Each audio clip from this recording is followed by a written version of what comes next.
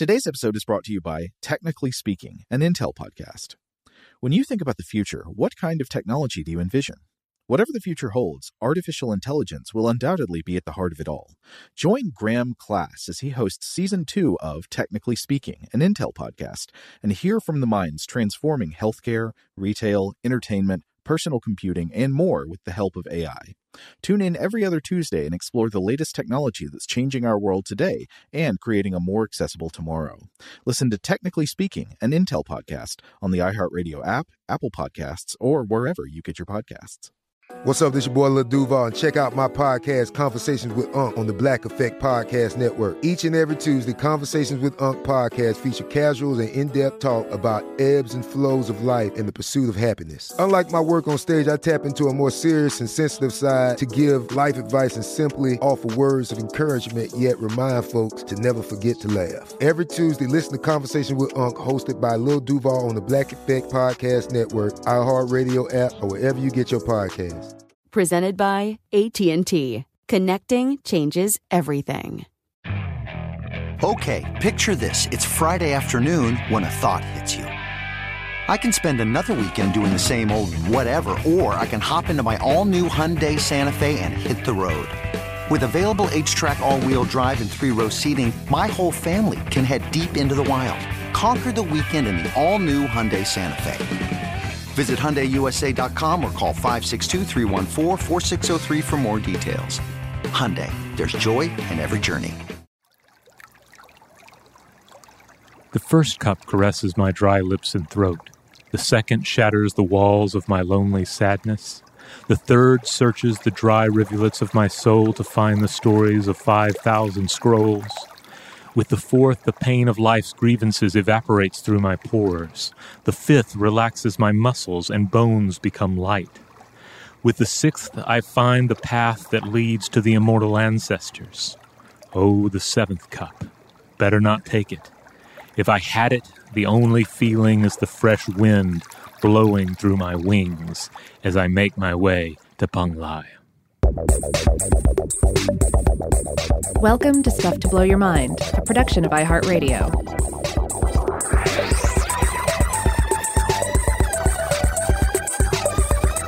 Hey, welcome to Stuff to Blow Your Mind. My name is Robert Lamb. And I'm Joe McCormick, and today we're going to begin a series on tea. Yes, tea, the beverage, and the plant that it comes from. Now, Rob, you began today's episode by reading is this a poem or a song? This is a poem by Lu Tong from the Tang Dynasty titled 7 Bowls of Tea, and it's pretty widely cited. I ran across various tea blogs talking about it, and sometimes saying that this is overly cited in the literature of tea, especially in the West, and I think with good reason, because it's amazing. It captures this just intense enthusiasm for tea, and also it's essentially about a man drinking way too much tea during the course of a day that brings him to the very brink of blinking out of physical reality and going to Penglai, the mystical mountain where you have fantastic creatures and immortal beings. So you don't want to do the seventh cup because that will just, essentially, you will leave your body in the place where you currently reside. Right, but it's not, it doesn't seem to be a case where you have to worry about crashing with that seventh cup. It's just the seventh cup is one pleasure beyond that which you should grant yourself. Mm-hmm. You have to show restraint because you still have stuff to do here in the mortal realm. Well, I like the way that the poem escalates, because at the beginning it's more just about the first line is about the sensory experience, caresses dry lips and throat. It's happening in the mouth. And then after that, it's mood, shatters the walls of my lonely sadness. That's mood stuff. That's level 2. But beyond that, you're talking about communing with other beings, the path that leads to the immortal ancestors. Yeah, it gets very spiritual towards the end. Transformative even. I've never gone 6 cups in on caffeinated tea, but I don't doubt it. Yeah, my wife and I probably have, but only through re-steeps. We're big into picking out a good tea that you can re-steep several times. So I could probably write a similar poem about steeps one through 4 or 5 on a particular tea that I like, because sometimes you get an interesting tea and it changes. Like cup 1 might actually not be the best cup. It's your second or third steep where things maybe become a little more nuanced, a little less sharp. I found that to be the case with some of the pu'er teas that I really like. I assume, does the caffeine content become less powerful as you go through multiple steeps? That is my understanding, and I believe that is my experience. And that's one of the reasons I tell myself that it's okay to have so many cups of tea during the course of an afternoon, because I'm getting decreased returns on that cup from a caffeine standpoint. But yeah, we've touched on tea in the past. But I don't think we've ever done a proper deep dive on this most splendid beverage. And not just splendid, but really one of the most popular beverages in the world. You could probably make a case for it being the most popular. There's a great deal of variety to how it's cultivated, prepared, brewed, and consumed. And yeah, there's no denying its appeal. And its importance weaves in and out of global history, various cultures. It factors into mythology, literature, politics, and much, much more. Yes. And to clarify something here, I guess we should do this at the beginning. There's a little bit of confusion in English. I don't know if it's like this in other languages, but at least in English, there are a lot of things that we call tea that are not made with the tea plant. So we use the word tea as like a generic synonym basically for an infusion. Anytime you take a substance, herbal or otherwise, and you expose it to hot water in order to extract some kind of flavor or chemical compounds into the water, and then you drink the water, people will call this a tea no matter what it is. So you've got herbal teas made from everything from like chamomile to turmeric to mint, or even cases where people will refer to meat-based broths as like beef tea. But there is also the specific tea plant, the leaves of which are used to make tea proper. And it is this plant and its eponymous infusion that we're going to be mostly focusing on in these episodes. And obviously, there are various blends that have taken place. There's so many teas available now, especially loose leaf teas, where you'll have like little bits of dried flavor bits that are not tea, but still the primary ingredient is the dried tea. Mm-hmm. Now, I think one of the other exciting things about this is, and this is going to be a fun one to hear from listeners, because I know everyone out there, you have your own individual story with tea. You probably have your own cultural story with tea. For my own part, I've come to like a number of different teas. I want to also throw out an important caveat that I would not say that I'm like a tea super nerd. You know, I'm not a connoisseur of teas. So I'm not going to be speaking from that vantage point in these episodes. But I've grown particularly fond of these pu'er teas, which we'll discuss in due course. I like several things about them. Obviously, I like the various tastes. They often have this kind of dark, earthy, or sometimes it's lighter, but there's often an earthy tone to them, sometimes compared to hay. And that is a flavor profile that I find it works. You get interesting results when you do re-steeps on it, because the hay taste might be a bit strong in that first cup, but then cup 2 or 3 is generally the comfort zone for me personally. I also really love how so many of these particular teas are preserved in bricks or pucks. Sometimes you have to break up the brick with a little specialized knife, and I like the ritual of that. I also like it when it's a little puck that's already been prepared, often circular, sometimes heart-shaped today, and that can be a lot of fun as well, and also makes it a little handy, easy to get into the tea bag. Rob, I seem to recall you getting very into the idea of some kind of disgusting 19th century way of preparing coffee that involved like brick or puck-based concentrate. Am I remembering that right? Oh, no. I think I was interested in the study of like Civil War era instant coffee. Yeah. But none of it sounded like anything I wanted to even experiment with. Okay. No. I just meant that you were interested in the idea, not that like you were hawking its virtues as great coffee. No, it's interesting history. Like it kind of speaks to the importance of caffeinated beverages to the people who consume them. You'll have war situations where people realize, hey, These soldiers need coffee. These soldiers need tea. How do we get that to them? What is the most cost-effective means of doing so? What happens when the product is bad? How do the soldiers in the field relate to this additional indignity? I also love how tea is like anything else. There's nothing like great branding. I love some of the names of the teas that I have enjoyed. Like there's one called the Bewitched Emperor. There's one called Evil Snake King. And so, yeah, I'm obviously these are just the labels given to these, and these are the English. I think these are translations, though, of what they're actually called in the case of these two in China as well. But I just love the idea that is wrapped up in the branding for these as well. It makes me feel like I'm not only enjoying an afternoon cup of tea, but I'm engaging in something possibly supernatural. Mm-hmm. Well, I would say that I sense no other beverage to have as rich an array of supernatural associations as tea. Yeah, I think so. Like there's so, it's one of the things that's interesting, but also could probably be intimidating at times, is you get into not just tea culture, but various tea cultures that all have various practices of how you're supposed to prepare it, how you're supposed to consume it, and so forth.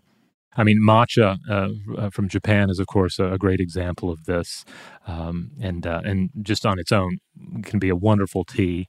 There are just so many fascinating teas out there. We're going to touch on some of the tea cultures as we proceed through these episodes. But how about you, Joe? What's your personal story with tea?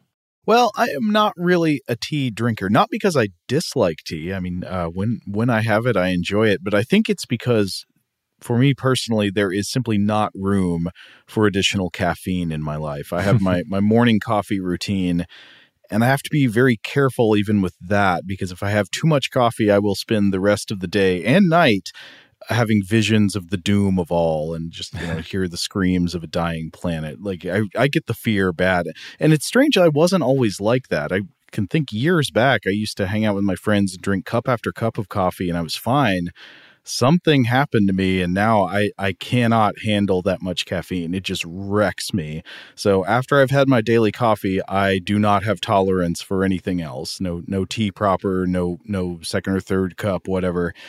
So in order to do caffeinated tea, I think I would have to do a full switch out and have it instead of coffee, which I've never tried to do. But occasionally I do enjoy non-tea teas. I like some herbal teas, lemon ginger infusions and stuff. And I guess they do make decaffeinated tea, but I've just never gone down that path. Yeah. I'm like you in that I can't quite put aside the morning coffee. I've gotten it down to just 2 cups of coffee, my initial wake-up cup, and then the second cup of coffee.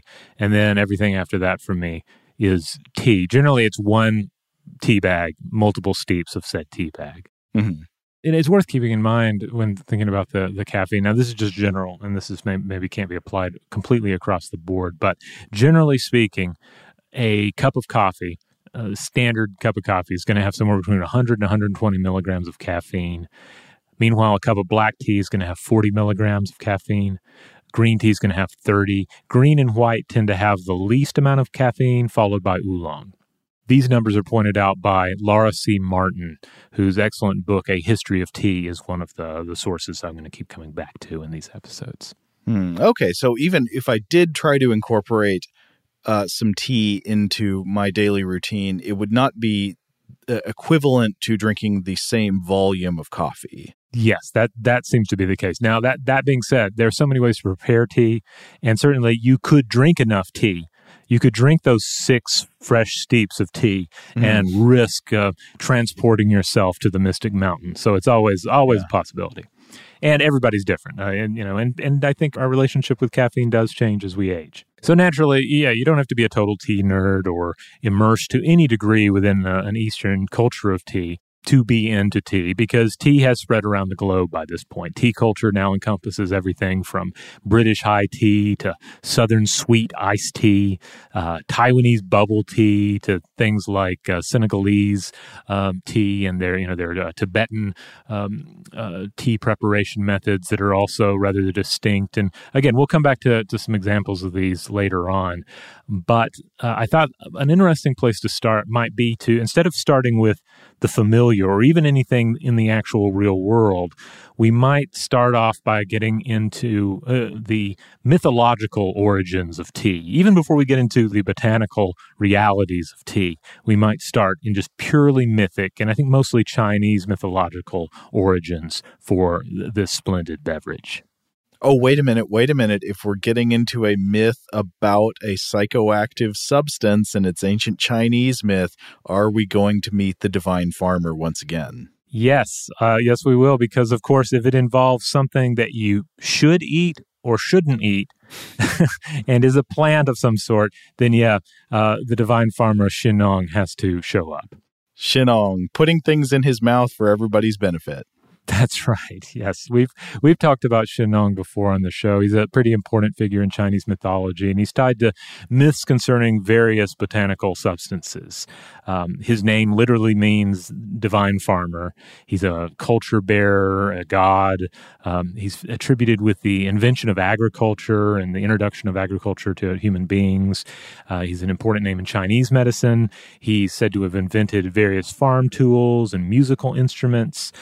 So there's a lot that this mythological figure is attributed with. And, obviously, as a mythological figure, he is sort of summing up and condensing a lot of the things that actual human beings did over the course of generations, figuring out which plant has a medicinal property or seems to, which plant is good to eat, which plant will kill you, that sort of thing.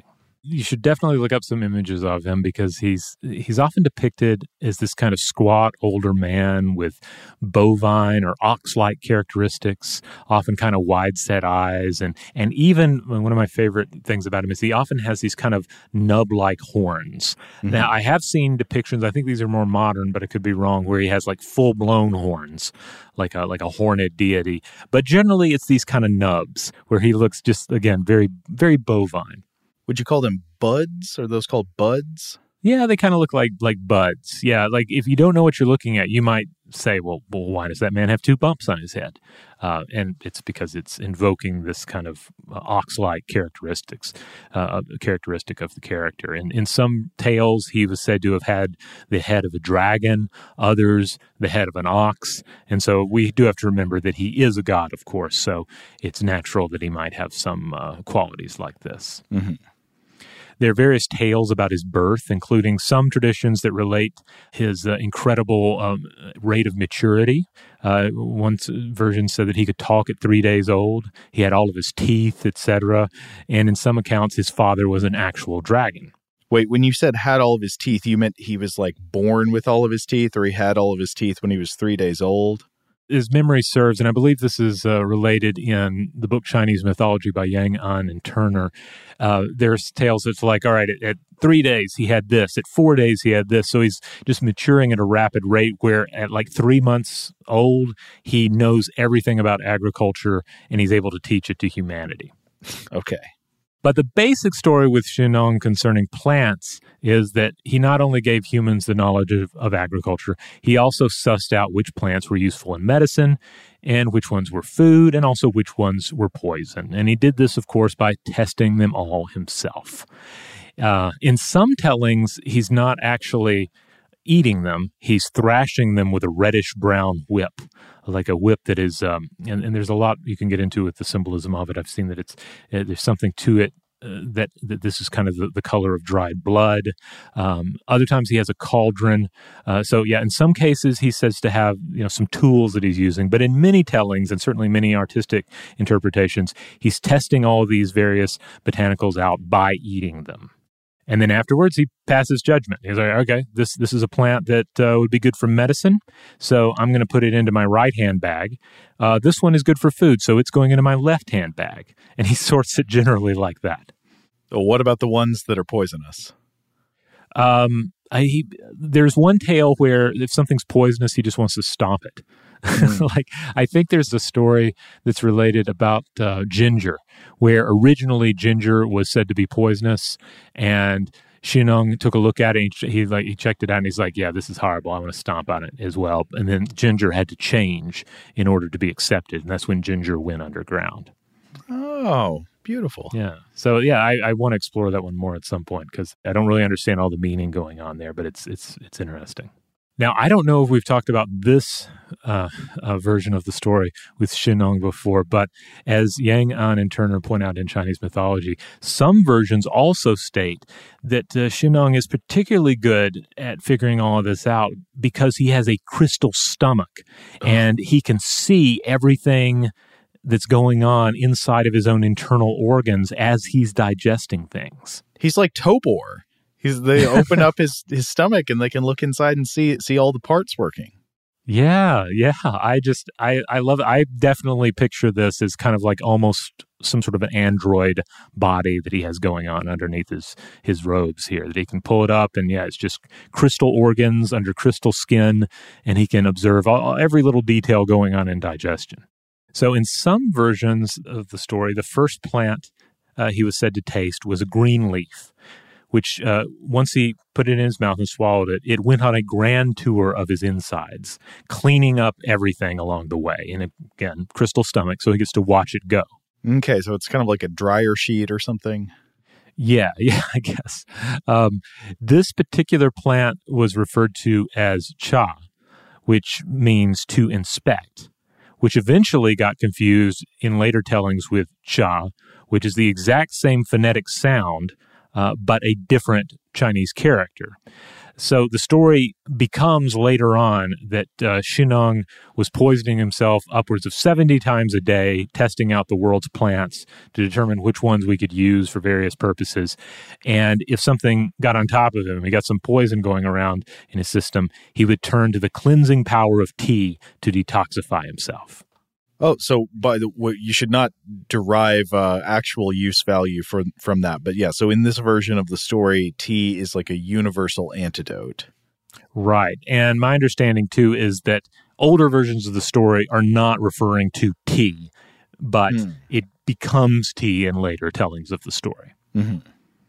Though there is this eventually catches up with him. I was reading in that book that one day he is said to have tried a yellow flower, and upon trying the yellow flower, it broke his intestines into pieces. Oh. So I guess he sees this through his stomach, his crystal stomach. This occurs just the moment he swallows it, and he's quickly trying to get himself some tea so he can cleanse everything up, but it is too late. He dies, and the plant that does this to him becomes known as the intestine-breaking weed. That is brutal in so many ways, especially because it imagines the intestines as brittle rather than elastic. Which, I mean, I guess you could think of them that way. Well, again, it makes me personally think of Shennong's crystal organs as being like glass. And then the shattering is kind of like when a cartoon character bites on something that's too hard and their teeth do that cartoon shattering thing. That's what I picture in my mind happening to Shennong here. Poor Shennong. Yeah.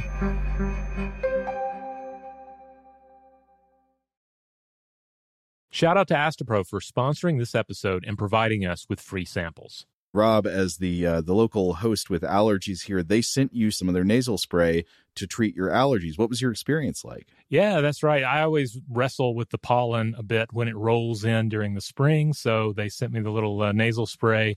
I tried out the product, and yeah, it sure did help me get on top of my symptoms for the day. And it's so fast-acting, it was already kicking in before I left the house. Astepro is a first-of-its-kind nasal allergy spray. It's the fastest 24-hour over-the-counter allergy spray. It starts working in 30 minutes, while other allergy sprays take hours. Astepro is the first and only 24-hour steroid-free allergy spray. Astepro delivers full prescription-strength indoor and outdoor allergy relief from nasal congestion, runny and itchy nose, and sneezing. Get fast-acting nasal allergy symptom relief with Astepro. Go to asteproallergy.com for a discount so you can get Astepro and go today. ASTEPRO allergy.com. Astepro and go. Use as directed for relief of nasal congestion, runny nose, sneezing, and itchy nose due to allergies.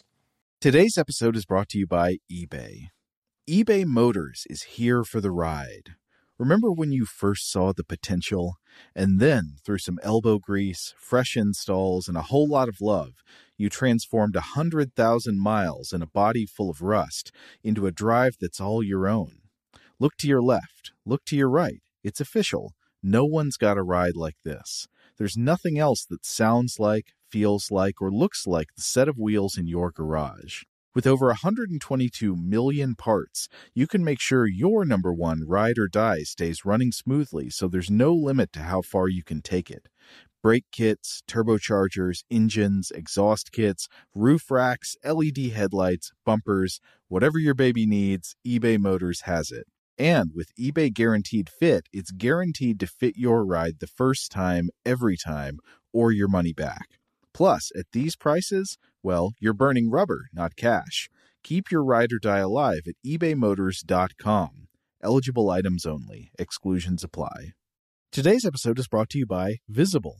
If you haven't heard of Visible, now you have. They're the wireless carrier that's making wireless visible. It's in the name. Get a one-line plan with unlimited 5G data powered by Verizon, just $25 a month, every month, taxes and fees included. Having a one-line plan means you only need you to save. No estranged roommates, exes, cousins twice removed, or AI-powered humanoid robots needed.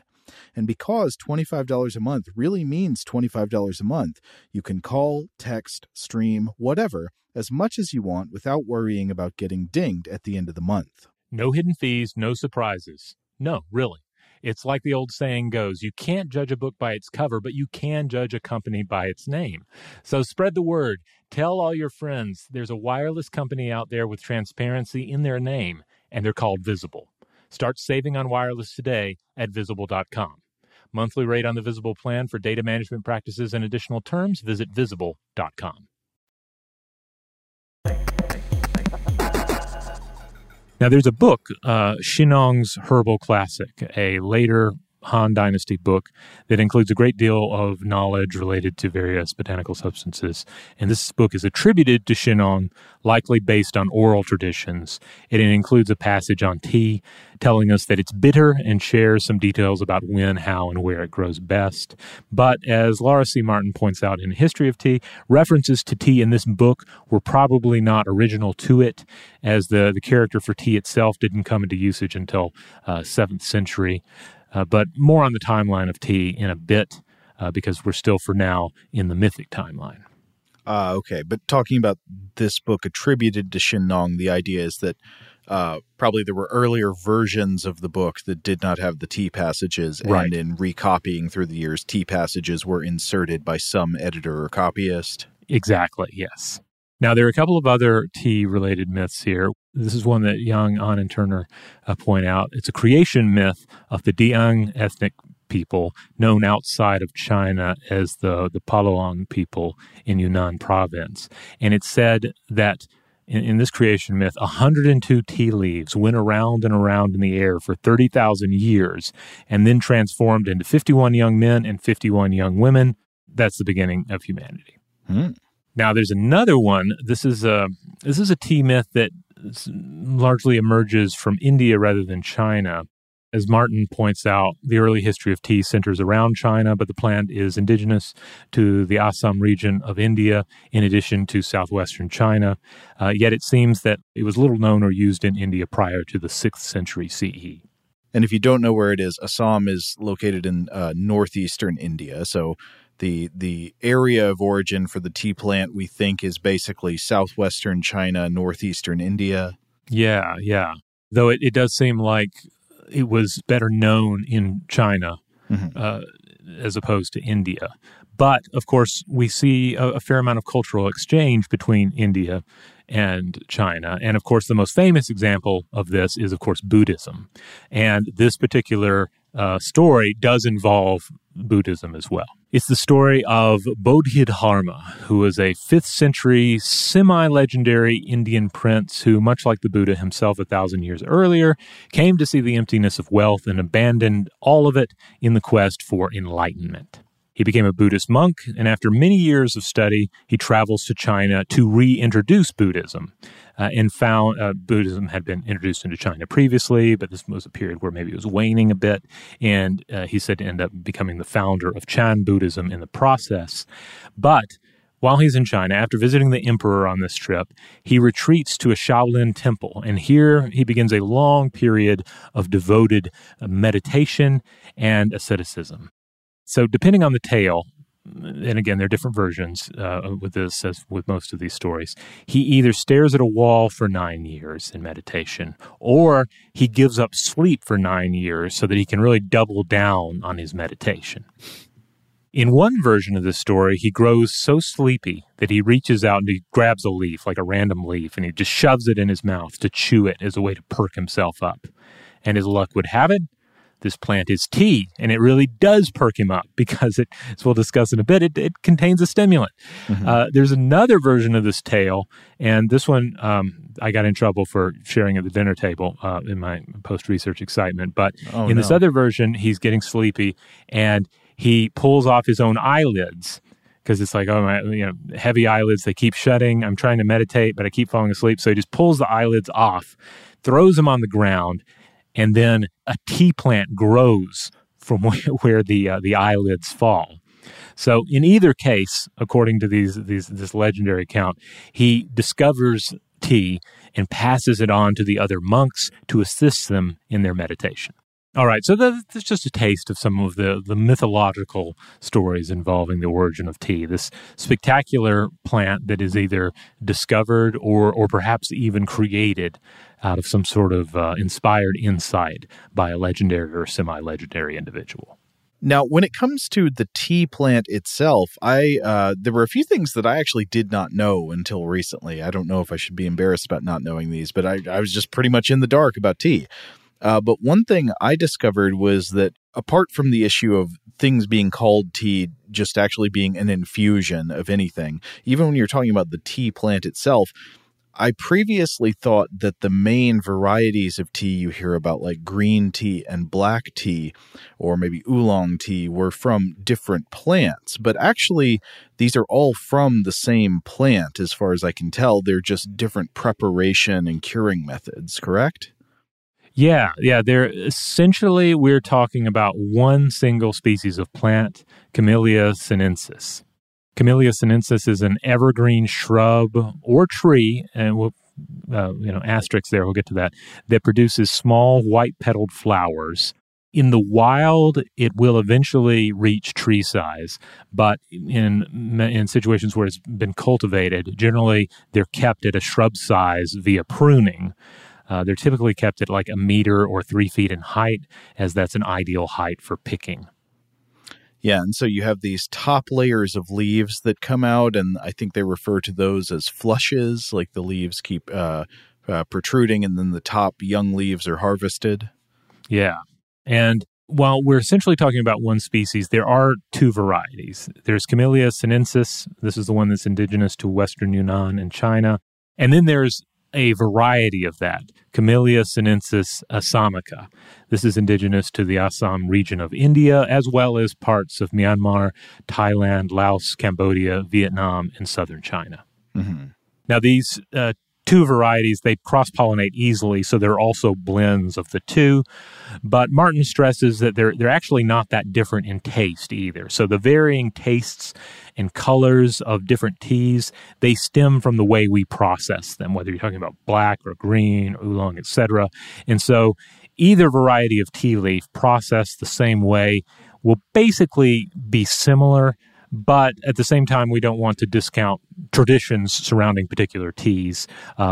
It's one of those things, it's kind of like, wine tasting, or any kind of like cultural food tradition. There's a lot tied up in knowing where something comes from as well. And some of that translates into the taste for the average consumer. Sometimes it's something that translates into the connoisseur's taste experience. And sometimes you're getting into an area where, yes, you're being primed that this particular, this wine stems from this vintage versus this vintage, this winery versus this winery, etc.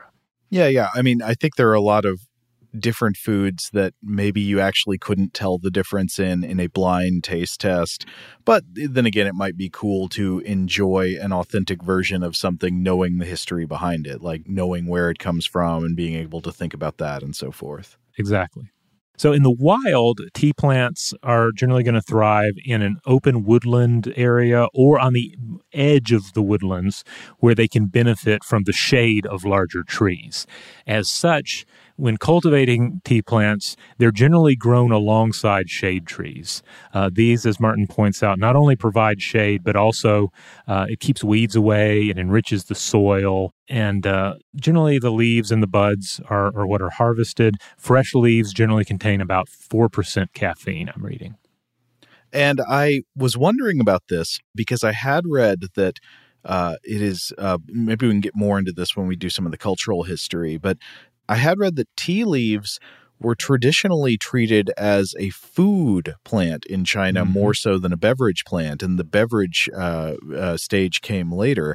And so apparently you can eat tea leaves. Like you can just prepare them like a green and chew them up and eat them.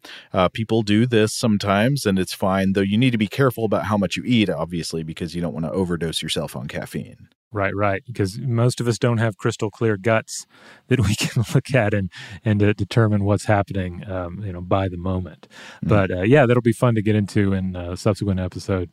The history of tea as a beverage is also the history of a food.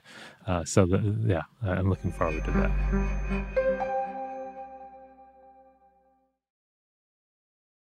Today's episode is brought to you by eBay. eBay Motors is here for the ride. Remember when you first saw the potential? And then, through some elbow grease, fresh installs, and a whole lot of love, you transformed 100,000 miles and a body full of rust into a drive that's all your own. Look to your left. Look to your right. It's official. No one's got a ride like this. There's nothing else that sounds like, feels like, or looks like the set of wheels in your garage. With over 122 million parts, you can make sure your number one ride or die stays running smoothly, so there's no limit to how far you can take it. Brake kits, turbochargers, engines, exhaust kits, roof racks, LED headlights, bumpers, whatever your baby needs, eBay Motors has it. And with eBay Guaranteed Fit, it's guaranteed to fit your ride the first time, every time, or your money back. Plus, at these prices, well, you're burning rubber, not cash. Keep your ride or die alive at ebaymotors.com. Eligible items only. Exclusions apply. Today's episode is brought to you by Visible. If you haven't heard of Visible, now you have. They're the wireless carrier that's making wireless visible. It's in the name. Get a one-line plan with unlimited 5G data powered by Verizon, just $25 a month, every month, taxes and fees included. Having a one-line plan means you only need you to save. No estranged roommates, exes, cousins twice removed, or AI-powered humanoid robots needed. And because $25 a month really means $25 a month, you can call, text, stream, whatever, as much as you want without worrying about getting dinged at the end of the month. No hidden fees, no surprises. No, really. It's like the old saying goes, you can't judge a book by its cover, but you can judge a company by its name. So spread the word. Tell all your friends there's a wireless company out there with transparency in their name, and they're called Visible. Start saving on wireless today at Visible.com. Monthly rate on the Visible plan for data management practices and additional terms, visit Visible.com. Today's episode is brought to you by Technically Speaking, an Intel podcast. When you think about the future, what kind of technology do you envision? Whatever the future holds, artificial intelligence will undoubtedly be at the heart of it all. Join Graham Class as he hosts Season 2 of Technically Speaking, an Intel podcast from Ruby Studio in partnership with Intel. Explore the future of technology that's rapidly evolving our world today with the help of AI. There's still so much work and research needed to fully understand the power and potential of AI, and Intel is at the forefront of implementing AI in revolutionary technology that's changing the world we live in for the better. In each episode, Graham interviews the minds transforming medicine and healthcare, retail, entertainment, personal computing, and more while pioneering new uses for AI in these spaces. Tune in every other Tuesday and explore the latest technology that's changing our world today and creating a more accessible tomorrow. Listen to Technically Speaking, an Intel podcast on the iHeartRadio app, Apple Podcasts, or wherever you get your podcasts. But coming back to the caffeine, this is a question that applies, of course, to tea, but also to other caffeinated beverages, or at least ones that have a natural origin. Like, why is there caffeine in the leaf? Like, what is there? Why is that substance that for us humans is a stimulant that kind of manipulates us as a consumer of the plant? Like, why is it even there to begin with? Great question. So, as a jumping off point to answer this, I wanted to refer to an article I was reading on the subject by previous show guest Carl Zimmer, who is one of our favorite science writers. He's been a guest on the podcast before. Maybe we'll get him back again someday. But he came on to talk about his book on genes and heredity called She Has Her Mother's Laugh, which is a fantastic book. And so Carl Zimmer had an article in 2014 in the New York Times called How Caffeine Evolved to Help Plants Survive and Help People Wake Up. And he begins by pointing out some rough stats about the popularity and power of coffee and caffeine, saying that the world consumes roughly 26,000 cups of coffee per second. That's a lot. That caffeine is probably the most widely used psychoactive substance in the world. But there's an interesting thing about caffeine, which is that it has a number of different associated plants that it comes from. So, for example, there are coffee beans. Coffee beans are the seeds of a genus of flowering plant called Coffea, or Coffea in the family Rubiaceae. These plants are native to tropical Africa and tropical Asia. There is, of course, tea. Tea, again, is made from the leaves of the evergreen shrub Camellia sinensis, which is native to East Asia. There's mate, made from the yerba mate plant, which is a holly shrub native to South America, scientific name Ilex paraguariensis. And then you've even got chocolate. Chocolate also contains caffeine. Chocolate's made from the seeds of the cacao tree, or Theobroma cacao. Theobroma, by the way, means food of the gods, Theobroma. And historically was not always used as an ingredient in sweets and desserts the main way we in the United States consume it today. It was often consumed as a bitter, hot, or cold beverage, kind of similar to how we consume coffee, which of course would have carried a punch of caffeine, and chocolate does have caffeine. I think our invention episode where we talked to Jeff Beachbum Berry, we talked a little bit about ancient recipes for hot chocolate, essentially. Mm-hmm. But it's kind of interesting to look at this geographic distribution and say, how do all of these different plants that are not closely related to one another independently make this same compound? We know why humans like caffeine, but what does caffeine do for the plants, and how did all these diverse different species evolve to make it? Well, this article looks at a study published in the journal Science in 2014, where researchers detailed an effort to sequence the genome of a species of coffee plant responsible for many of the world's coffee beans. This, remember, coffee comes from the genus Coffea or Coffea, and this is Coffea canephora. The study is by France. I do not know how to pronounce this last name. Denoeud is how the name is spelled, et al. And the title is The Coffee Genome Provides Insight into the Convergent Evolution of Caffeine Biosynthesis. Again, that's in the journal Science 2014. So one thing this study looked at is how caffeine is actually synthesized in coffee plants. And it turns out it is a multi-stage transformation of a molecule that begins with a compound called xanthozine. And the coffee plant manufactures several enzymes that act on this compound. So one enzyme removes an arm of the molecule, another enzyme adds a new arm. Two more enzymes come in and add two more clusters of atoms. And after all these transformations, you finally have transformed xanthozine into caffeine. And the enzymes involved in this multi-step transformation are called N-methyltransferases. They are found in all plants, and they do generally this sort of work, building specific compounds, many of which plants use to defend themselves against predators or parasites. And one example of a compound manufactured with the help of N-methyltransferases that Zimmer cites in the article is salicylic acid, which is a compound produced by willow trees, which actually turns out to be a potent pain reliever in animals like us. Salicylic acid is the chemical basis for aspirin. But what about the enzymes that manufacture caffeine specifically in coffee? The authors determined that some time ago in the evolution of the coffee plant, a gene for creating one type of N-methyltransferase enzyme underwent a series of mutations to produce a variety of enzymes which would eventually create caffeine. And so one of the co-authors is quoted in Carl Zimmer's article, this is by Victor A. Albert, saying, they're all descendants of a common ancestor enzyme that started screwing around with xanthazine compounds. So the plants are just kind of like doing all these little variations on this originator molecule and producing these derivative molecules that in many cases are physiologically active or psychoactive on animals. And it turns out scientists had already discovered that caffeine was created by the action of N-methyltransferases in cacao trees and in the tea plant. So similar molecular frameworks are going on within coffee plants, within the tree that makes chocolate or cacao, and within tea plants.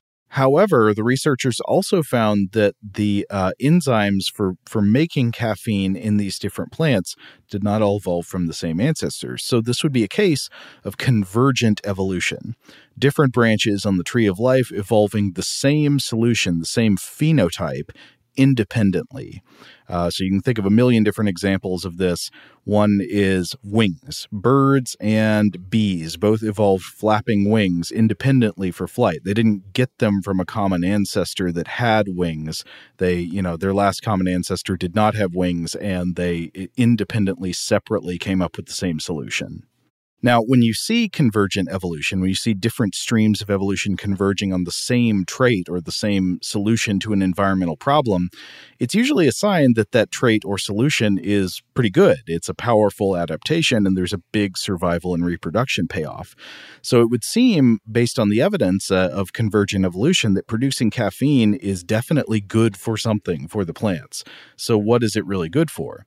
Well, there are a few things we can talk about. One is activity in poisoning or deterring predation by insects. So, like so many of the plant-based compounds that humans ingest on purpose for their psychoactive properties, caffeine seems to be at least in part useful for deterring predation by insects. Insects would, of course, naturally like to eat the leaves and the seeds of the coffee plant, but high levels of caffeine are toxic to them. And this relationship can be seen further in the fact that the fruit fly, Drosophila has the ability to taste the presence of certain compounds. I was reading about how they have an array of at least 68 known, these are called 7-transmembrane gustatory receptors, or gustatory receptors are GRs, and gustatory meaning taste. So these gustatory receptors allow the fly to sense the presence of compounds that could kill it or harm it and avoid eating them. Caffeine is one of those compounds. Fruit flies appear to have a suite of receptors, including one called GR66A, that work together to sense the presence of caffeine in whatever they're eating and allow an avoidance response to take over. Now, I think it's interesting to put that together with the fact that in the human experience, most alkaloids taste bitter. Alkaloids are a broad class of nitrogen-bearing organic compounds that plants make, many of which have physiological effects on humans and other animals, effects ranging from, all your standard types of poisoning and death to psychoactive effects, such as the stimulant effect of caffeine. So bitter taste often causes animals to reject a food source. So I think it's kind of reasonable to put all this together and wonder if the sensation of bitterness when ingesting plants rich in alkaloids is perhaps a protective response that tells us to stop consuming these plants and reject them, similar in effect to the way that a fruit fly has the ability to taste and reject caffeine, though with a different evolutionary backstory. Yeah, that's a good point. I mean, it makes me think of, the obvious of example of, say, a child being introduced to coffee and finding it disgusting because it is bitter. And also we have to think about the fact that that chocolate unsweetened has a very bitter taste to it as well. Though, of course, in both cases, coffee and chocolate, there is, of course, a process involved here that we're not going to really get into with coffee and chocolate between plant and even the unsweetened food product. But that's something we could come back to in the future. I'd love to do something on chocolate, say, in the future. Absolutely. And yeah, it's interesting to think about the complex human reaction or response to bitterness. That it seems bitterness is probably primarily biologically relevant in getting us to reject foods. It's like, this has something in it that I don't want to get too much of, so I probably don't want to eat too much of this. Yeah, so many of the naturally occurring pesticides that we consume, they have some sort of a strong flavor that would tend to convince most humans to avoid them, certainly in many of the cases with our various spices, avoid them in larger quantities than we traditionally use them. And yet we can really get a taste for them. I mean, I like the bitter taste of coffee and of chocolate and of tea and so forth.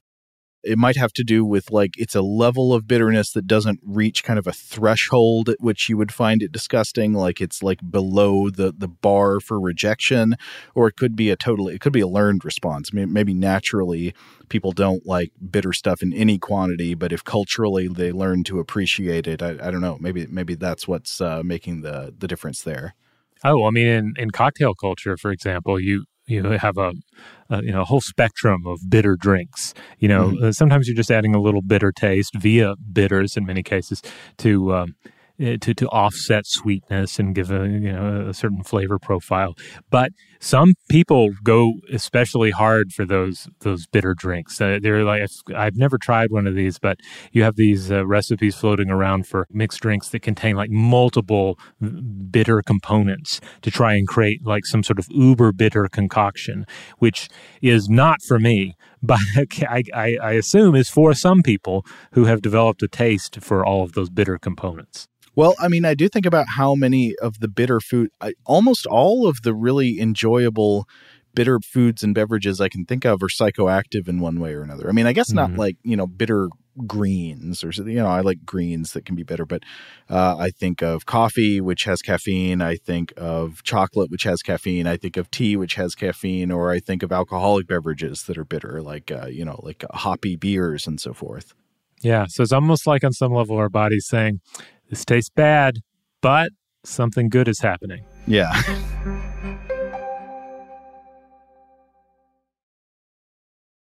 Today's episode is brought to you by eBay. eBay Motors is here for the ride. Remember when you first saw the potential? And then, through some elbow grease, fresh installs, and a whole lot of love, you transformed 100,000 miles and a body full of rust into a drive that's all your own. Look to your left. Look to your right. It's official. No one's got a ride like this. There's nothing else that sounds like, feels like, or looks like the set of wheels in your garage. With over 122 million parts, you can make sure your number one ride or die stays running smoothly, so there's no limit to how far you can take it. Brake kits, turbochargers, engines, exhaust kits, roof racks, LED headlights, bumpers, whatever your baby needs, eBay Motors has it. And with eBay Guaranteed Fit, it's guaranteed to fit your ride the first time, every time, or your money back. Plus, at these prices, well, you're burning rubber, not cash. Keep your ride or die alive at ebaymotors.com. Eligible items only. Exclusions apply. Today's episode is brought to you by Visible. If you haven't heard of Visible, now you have. They're the wireless carrier that's making wireless visible. It's in the name. Get a one-line plan with unlimited 5G data powered by Verizon, just $25 a month, every month, taxes and fees included. Having a one-line plan means you only need you to save. No estranged roommates, exes, cousins twice removed, or AI-powered humanoid robots needed. And because $25 a month really means $25 a month, you can call, text, stream, whatever, as much as you want without worrying about getting dinged at the end of the month. No hidden fees, no surprises. No, really. It's like the old saying goes, you can't judge a book by its cover, but you can judge a company by its name. So spread the word. Tell all your friends there's a wireless company out there with transparency in their name, and they're called Visible. Start saving on wireless today at Visible.com.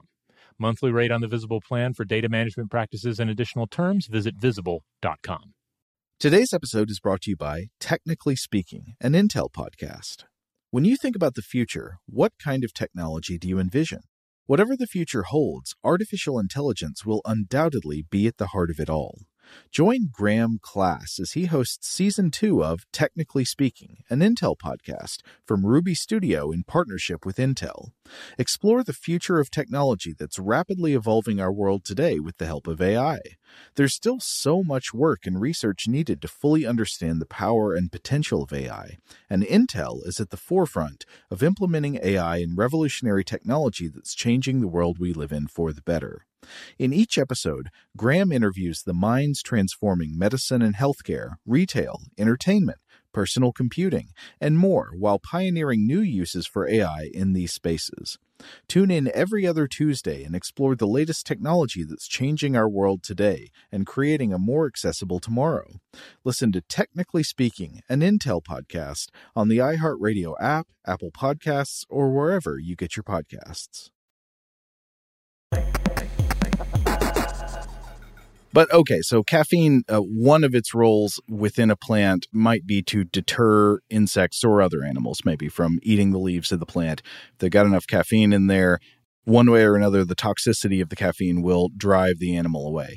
Another interesting idea that Zimmer raises in this article is that caffeine in coffee plants is suspected to work also by inhibiting the growth and germination of other plants. He writes that when coffee leaves die and fall off of a coffee plant, they fall down to the soil below, the caffeine content seeps into the earth and interferes with the ability of other plant species in the soil nearby to germinate. So this helps limit competition for soil resources and sunlight in the area. Now, I didn't find anything specifically about whether or not that's true with tea plants as well, but it could also be the case if it works for the coffee plant. But one thing where I did find a parallel between how they think caffeine is working in coffee plants and tea plants is its role in pollination. I thought this was the most interesting of all. So in addition to deterring insect or animal predation and perhaps limiting competition from nearby plants, the psychoactive and drug-like properties of caffeine on animals might be not only an unintended byproduct or side effect of their physiological activity as a deterrent, they might actually be in part the point of the compound, or at least one of the points of the compound. And it would work like this. So coffee and flowering plants that produce caffeine in their leaves also produce lower doses of caffeine in their nectar. Now, plants make nectar as a food for insects, as an incentive for insects to spread their pollen. So the insect gets sugar from the plant, it gets a meal, and the plant gets help with reproduction and dispersal in return. It gets help spreading its genetic material. Now, here's the really interesting thing. Research has shown that when insects feed on plant nectar containing low doses of caffeine, they seem to become more disposed to remember the scent of the flower where they consumed that nectar. And researchers believe this may cause the insect to return to that flower more often and thus spread its pollen more effectively. So maybe out of just one compound, this one molecule that the plant creates, it can be getting multiple completely different effects depending on the dosage in the different part of the plant. So maybe higher levels in the leaves will deter insects from trying to eat the leaves, but lower levels in the nectar will be more like a cup of coffee for the insect, which kind of like boosts the insect's memory and allows it to return to the same plant more frequently and spread that plant's genetic material. Toxic in high concentration, but beneficial to some types of brain function at lower doses. And it's funny that caffeine has the same dual effect on humans. I mean, if you have too much of it, it will kill you. But if you have these low doses of it that people consume in beverages and stuff, people use it directly as a stimulant to improve their brain function. Yeah, I mean, coming back to Shinong, the mythical story here, it's basically an individual god figuring out to what degree one should consume the world of poisons around us. Like, how much of this poison is appropriate for desired outcome, and then which poisons should we not mess with at all? Exactly. So I found this so interesting. But anyway, this was all about the coffee plant. I was trying to find, is the same thing true of the tea plant? And I did, in fact, find a study from just a couple years ago. It was from 2021, published in the Journal of Insect Physiology. It was by Jiwen Gong et al., and it was called Floral Tea Polyphenols Can Improve Honeybee Memory Retention and Olfactory Sensitivity. So the background on the study is, to read from their abstract, quote, animal-pollinated plants face a common problem: how their defensive anti-herbivore compounds may impair or alter pollinator behavior. Evolution has tailored multiple solutions, which largely involve pollinator tolerance or manipulation to the benefit of the plant, not the removal of these compounds from pollen or nectar. The tea plant, Camellia sinensis, is famous for the caffeine and tea polyphenols that it produces in its leaves. However, these compounds are also found in its nectar, which honeybees readily collect. So to summarize here, the authors tested the effects of these two different products of the tea plant, of the caffeine and the tea polyphenols, and they tested it on the foraging behavior of honeybees. And what they say they found is that honeybees preferred simulated nectar from a feeder when it contained tea polyphenols over a control feeder that did not contain them. And they also found that bees that were fed on a feeder laced with caffeine showed small improvements in learning. Both caffeine and tea polyphenols increased memory retention and showed influences on other behaviors as well, such as like response to alarm pheromones. So it seems that the tea plant may well be adapted to give pollinating insects small doses of caffeine and tea polyphenols for a reason. It could mean, among other things, that the pollinating insects are more likely to keep returning to the same plant and spreading its genetic material. And I thought this was so interesting. So if this is in fact the case, it's a more complex relationship than I usually imagine between plants and the alkaloids that they manufacture and the animals that they target, because I usually think of the relationship as a pretty simple one-way interaction, like the plant alkaloid causes some kind of negative physiological response or reaction in the animal, and then the animal is deterred from eating the plant again. Or the animal is driven to evolve like gustatory receptors or taste that make the plant taste nasty from the first bite because, its ancestors that didn't have that may have died. But this is a more complex implied relationship. I don't know exactly what to compare it to. I mean, it's almost like the cultivating of an analog of an addiction, but one with, survival benefits for the bee as well, because it allows them to keep returning to a food source. So before we got into all this here, if I were put to the test, I would have just said, well, caffeine in plants is just about keeping some things from eating them, and we've managed to manipulate that situation for our own benefit. But yeah, it sounds like the reality is a lot more complicated. Of course, you can't really think about purpose and design and desire in the literal sense when it comes to the evolution of something like this in various plant species.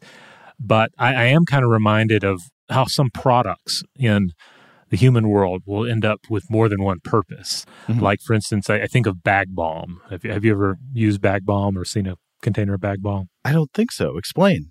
It's like a little green tin, and I believe it dates back to about 1899, and it's a salve to put on a cow's udders after milking. But people started using it because they realized that, hey, you can put this on dry, cracked skin. And so it's one of these things where it ended up being there's this whole additional application of the product, an entire different consumer base that kind of sprang out of it.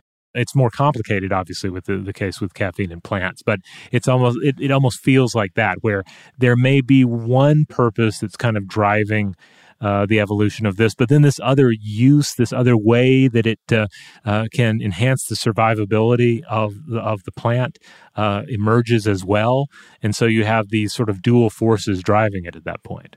Oh, yeah. Evolution loves to repurpose pre-existing morphologies. So like a structure or a chemical capacity or something that evolved initially for one reason can always be repurposed when a new opportunity presents itself. Yeah. And I don't know specifically what the order would have been in any of these cases, whether you're talking about coffee plants or tea plants. But you can imagine a compound. Initially, there is evolutionary pressure favoring the enzymes to produce that compound because because it deters predation by animals or because it limits competition when the leaves fall into the soil.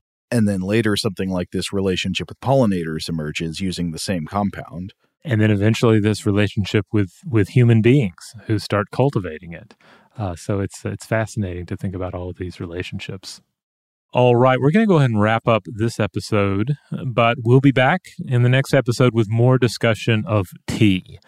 In the meantime, of course, we'd love to hear from everyone out there. You might be thinking to yourself, well, I have some tidbit I want to share about tea, but surely Robert and Joe don't want to hear it. No, we want to hear it. Write in.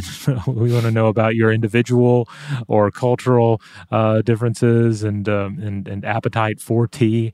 If there are other myths or legends or folk tales that you've heard about the origins of tea, write in. We would love to hear from you. In the meantime, we'll remind you that Stuff to Blow Your Mind is primarily a science podcast with core episodes on Tuesdays and Thursdays. On Mondays, we do listener mail. That's when we will read messages that come in about these episodes. On Wednesdays, we do a short-form Artifact or Monster Fact episode. And then on Fridays, it's Weird House Cinema time. That's when we set aside most serious concerns and just talk about a strange film. Huge thanks to our audio producer, JJ Posway. If you would like to get in touch with us with feedback on this episode or any other, to suggest a topic for the future, or just to say hello, you can email us at contact@stufftoblowyourmind.com.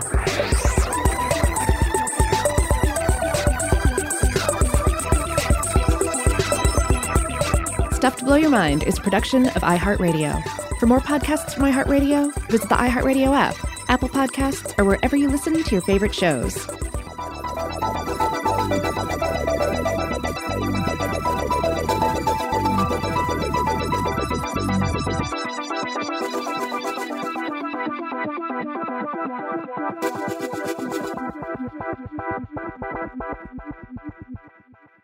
Today's episode is brought to you by Visible. The future of wireless is here, and it's transparent. Switch to Visible, the wireless company that makes wireless visible. Get a one-line plan with unlimited 5G data powered by Verizon, just $25 a month, every month, taxes and fees included. No hidden fees, no surprises, no, really. What are you waiting for? Get with the times and switch to Visible at Visible.com. Monthly rate on the Visible plan. For data management practices and additional terms, visit Visible.com. Xumo Play is your destination for endless entertainment. With a diverse lineup of 350-plus live channels, movies, and full TV series, you'll easily find something to watch right away. And the best part? It's all free. Love music? Get lost in the 90s with iHeart 90s. Dance away with hip-hop beats and more on the iHeartRadio music channels. No logins, no signups, no accounts, no hassle. So what are you waiting for? Start streaming at play.xumo.com or download from the app and Google Play stores today. All you can stream with Xumo Play. This is Malcolm Gladwell from Revisionist History. eBay Motors is here for the ride. With some elbow grease, fresh installs, and a whole lot of love, you transformed 100,000 miles and a body full of rust into a drive that's all your own. Brake kits, LED headlights, whatever you need, eBay Motors has it.